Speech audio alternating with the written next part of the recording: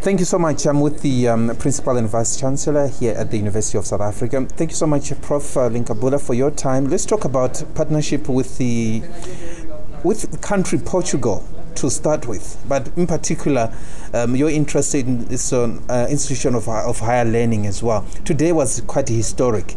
You have already talked about how significant this opportunity is for research, innovation, but in terms of improving the work that you do for students and the offering that you're going to have, be it on language, be it on training, what opportunity is this going to unlock for the university?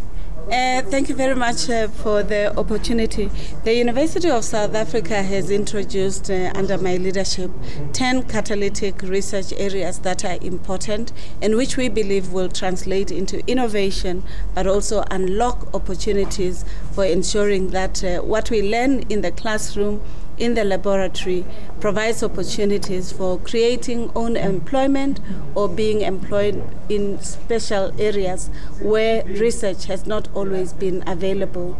The partnership that we have with the country Portugal has been facilitated by our country international relations and the Department of Science and Technology, which supports us as a university in our efforts to ensuring that there's success, but also we are responsive to the NDP and its aspirations. At this point, the benefit is for students who then have opportunities to study those research areas that were never accessible, such as marine studies, oceanography, issues around seafarers. Portugal is best known for that.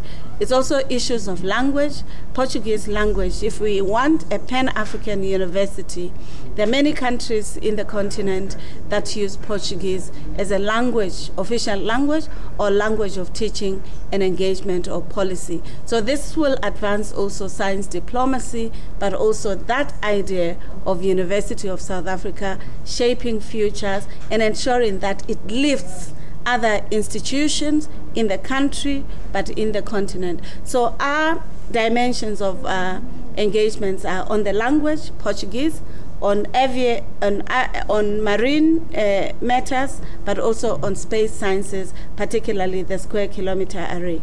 You'd know that the agreement between the African Union and the European Union deals with issues of space sciences, where South Africa is the key host in the Northern Cape.